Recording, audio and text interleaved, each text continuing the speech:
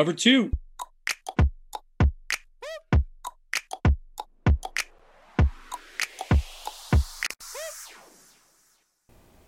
Welcome, everybody, to the Cover 2 Fantasy Football Podcast. I'm here with my man, Hooman. How's it going today, Hooman? Will, I am doing really well. Excited to talk about not breakouts this week, because that's what we talked about on our last episode, but we're going to be talking about what we consider to be called stayouts, otherwise known as what types of players, Will? Overrated players. Yeah, these guys you want to stay away from. They are going way too high in their drafts. You know, their ADPs are skyrocketing, and they need to go down. Yeah, either that or it might be a matter of us thinking that they're not going to perform this year. They're not going to have good years. They may not be worthy of a 6th round pick. They may not be worthy of a 8th round pick. They may not even be worthy of being drafted. They could be that landmine that you leave there for one of your league mates to take. Definitely, and I'm excited to hear about some of yours. So why don't we just get started? Yeah, so my first guy that I feel is way overrated, I'm going to stay away from. I don't think I would draft him. Oh, man, I don't know if I would even draft him. I would maybe take the flyer on him at the very end because he's going to be in a pretty good offense. That's the Pittsburgh Steelers offense, and my guy that I, not to totally crap on, but it's Juju Smith-Schuster. Crazy enough, he had a fantastic start to his career. Last year, things started going downhill. And when you finish the season without really having any injury and you're finishing it as a receiver with 8.6 yards per reception, that's not a good look.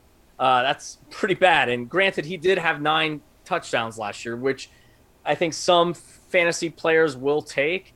I don't think it's good enough for me. And especially with Big Ben, if he comes back healthy and has one final year of a solid statistical year this year, I think that Deontay Johnson and Chase Claypool will be the beneficiaries of that.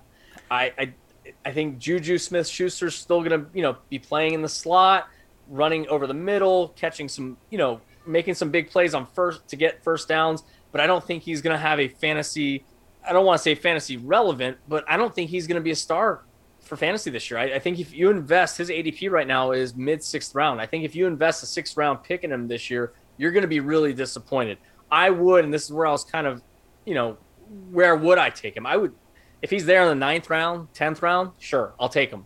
But I think you get Deontay Johnson probably in the 7th round or 8th round. And he's the guy that's going to have a higher volume. He had the best relationship with Big Ben last year. When Deontay Johnson was in, he was getting tons of volume. And I think that's going to continue this year.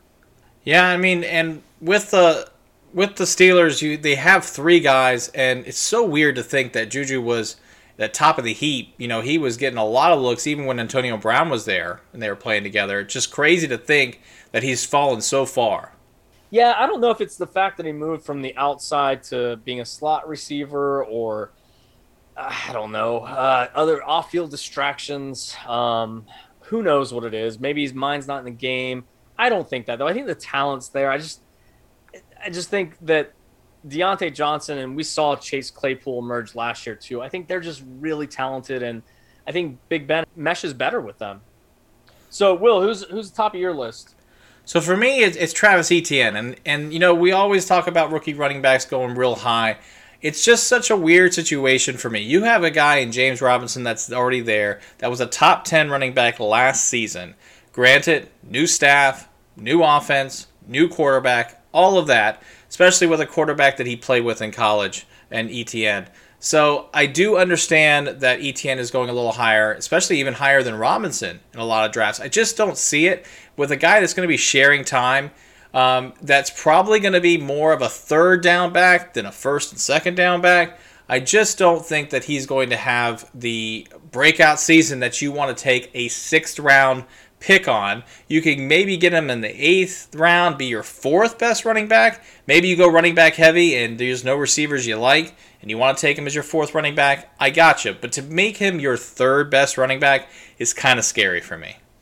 Yeah, the Jacksonville team, especially the backfield, is just a complete mess right now. I don't think anyone can really predict what's going to happen there. And I think it's going to be very, very crucial to pay very close attention to those, to training camp reports and then to the first couple preseason games to see how Etienne and how Robinson are being used. Uh, Urban Meyer was telling the press that, hey, Etienne is going to be more of like a slot receiver. And if that's the case, I think both of the guys maintain some value. But if that's not the case, because they've got a pretty crowded wide receiver group also, then the backfield becomes crowded, and I don't see that type of value like what you're talking about with his ADP being there. So who do you got at number 2? So my second guy, and this is if I could put a podcast asterisk next to someone's name, it's this one, because I'm going to go with the tight end here, and it's the asterisk is because of Aaron Rodgers, and that's Robert Tonyan. He had an amazing year. He finished as the third best tight end in the league. If Aaron Rodgers is not there and you're drafting Robert Tonyan, in the 10th round or even in the 8th round, 9th round, and there's no Aaron Rodgers, you are in a whole lot of deep doo-doo, because he's not going to be getting those types of targets. Obviously, we've already got Davante Adams as a target hog in that offense, and that's with a guy that can sustain that many targets with Aaron Rodgers. If it's not Rodgers and they're left with a guy like Jordan Love, it is a bad situation. I can't even see Love passing the ball more than 23 times a game. So if you talk about the target share there, most of those will probably go to Davante Adams. Tonyan his stock will completely plummet. So that's one of the guys that I'm probably going to stay away from unless Aaron Rodgers comes out definitively and says, I am back with the pack. We are going. Let's do this year. I'm staying completely away from Robert Tonyan. Well, and I got 2 things to say about that, okay? Number 1, when you talk about Aaron Rodgers, the last thing that I heard this week was that they might give him the option of playing this out and then trading him next year, since he has a 3-year deal, to try to entice him to play, maybe get one last, raw out of him.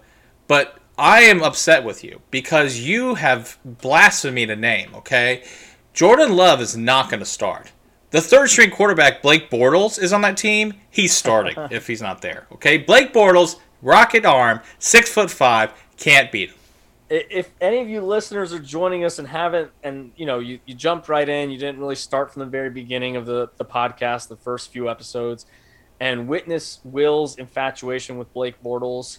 Will's a big UCF guy, so he has a huge infatuation with Blake Bortles, and him being back in the league, I'm not sure yet if it's a good thing or a bad thing for this podcast. I love it. I know you do. So tell me who you don't love as your next player. Well, it kind of goes off of what you just said, talking about, where is Aaron Rodgers going to be?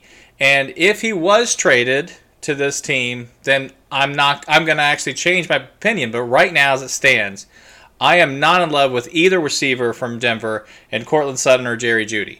Yes, they have been going higher in the draft this stock, but Sutton over Jeudy. And everybody's got some hype on both of them because Sutton had a great year, of course, was hurt last year. But they don't have a consistent quarterback, and we don't know who's going to start in Denver. And with that inability of knowing, I don't like Denver's offense. I don't like their new scheme, and I think that they're going to have a tough time even with either quarterback. I don't hate Drew Lock. I just don't think he is the definitive answer there. He had some flashes of brilliance last year where he had a couple big games, and you got a lot of fantasy owners thinking, hey, this guy could sustain, 2 receivers. Now, the big question is Drew Lock going to make that progression? Is he going to jump up and be a better player this year and improve? Likely not. And that's one of those things where, hey, keep your ear to the ground with camp reports, watch their preseason games, check it out, see how he's doing, see what the connection's like. But I think unless Rodgers does end up there, I think that's a pretty safe bet not to buy into the ADP of those Broncos receivers. So who you have at your last one? So my next guy, he has been a solid fantasy player for numerous years. He's on a team that sustains a high volume running game, and that's the San Francisco 49ers. And my guy is Mostert. Raheem Mostert, when he's healthy and he's going, he's one of the best in the league. He is coming off a season where he was a little bit had a little bit of injury concerns here and there. My big thing is I don't think the San Francisco offense is going to change drastically. We know that Kyle Shanahan likes to run. We know that he likes to incorporate a running back by committee backfield to a sense because he'll ride the hot hand when it gets hot. Now, that's what also does concern me. Because if Mostert does have a game where he gets injured, or if he does pick up some sort of injury knock along the way, or he has an inconsistent game, they did draft Trey Sermon. They invested high draft equity into him. They still have Jeff Wilson there. I believe they also brought in Wayne Gallman, too, after his pretty decent year spelling Saquon Barkley. They've got a really loaded backfield there. The big thing to me is Trey Sermon. If Mostert has any issues along the way, I think Trey Sermon is a guy that once he gets acclimated or assimilated into that offense, he's going to become the guy.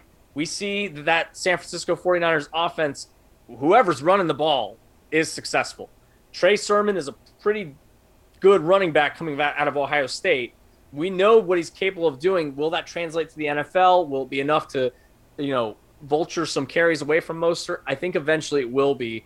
And I'm just not willing to pay the ADP price for Mostert right now, which is not too bad. It's early seventh round pick, where you're thinking to yourself, hey, I'm potentially going to get a starting running back here. Well, not really. I've got him outside of a running back 2 right now. So he's, in the middle of being a running back 3. And if Trey Sermon takes over, that's it. It's over. Yeah, and with, as you said, Trey Sermon is there, and I think it's kind of funny to think about it from one of our first episodes. I mean, I think you were pretty high on Mostert, and then now with the draft and everything, it just shows how different it can become really easily, and of course, free agency. Yeah, absolutely. So I'm interested to hear who your third guy is. So for me, it's a little bit of a weird one because I've been down on him all the offseason, and he is going really high in drafts, and that's Jonathan Taylor. Jonathan Taylor is probably the third best running back as far as the ADP goes. He's going basically before the top 7. You're not going to get him if you don't take him to the top 7. And I just don't see him being that number 1 back that you're going to need. You're going to have an offense that has Carson Wentz. We don't know what Carson Wentz is going to do. You have Marlon Mack coming back. But they have an offense where I don't see Jonathan Taylor being a 3-down back. He's maybe a first and second down back. He might be spelled out with Marlon Mack if he has a good couple of weeks. And if Wentz can't do it, they're going to have to throw the ball more. So I really don't see him being that set it and forget it running back that you're going to get that 20, 25 points every single week. Hey, he's going to have a good week here and there. But he's kind of reliant on touchdowns sometimes when it comes to his progression. And with Wentz up in the offense, they might not be in the red zone. Yeah, I think if we were looking at the same Colts offense from the end of last season carrying over to this season, I think Jonathan Taylor would be one of those top guys. But with the changes that have happened, I don't know if we can expect the same thing from him, mainly because, and we've talked about this, and you just touched on it earlier, the Carson Wentz. We don't know what it's going to be like with him as the quarterback of that offense. If he does succeed there, it may open the running game up even more. But we don't know if that's going to be fact or fiction at this point, and we're going to have to kind of just keep an eye on it and see. And Taylor is one of the guys that I would probably avoid taking. I would, if I had my option, and I brought this up in the last episode, one of my guys that I think is going to be a breakout is Joe Mixon. I would take Joe Mixon over Jonathan Taylor if I had the choice. Interesting. Well, I mean, the biggest thing that we see with these guys is just that, we really want the players that we're drafting with to take them, obviously. We want to hype them up a little bit to get them gone. Somebody that I see that I'm not saying he's going to be a stud or not a stud, but is Metcalf. Metcalf is going really high in these drafts, sometimes in the top 4. And with Tyler Lockett there and that offense that was really good last year in the beginning of the season, then trailed off at the end. He was Superman when he ran down that cornerback. But Metcalf is a stud. But is he your number one pick that's going to get 25 points a week? I don't think so. Yeah, and we can all, he passes the eyeball test. You can see that, hey, if he got the volume, if he was in a situation where Davante Adams is, where he's getting that many targets a game, you could definitely justify taking DK Metcalf in the first round. But that Seattle offense is not the same. They are kind of Jekyll and Hyde. Some weeks they're just running the ball. Some weeks they are passing the ball. Some weeks when they're passing the ball, it's Lockett that's getting every target. Metcalf is the decoy. And then conversely, that happens the opposite way in subsequent weeks.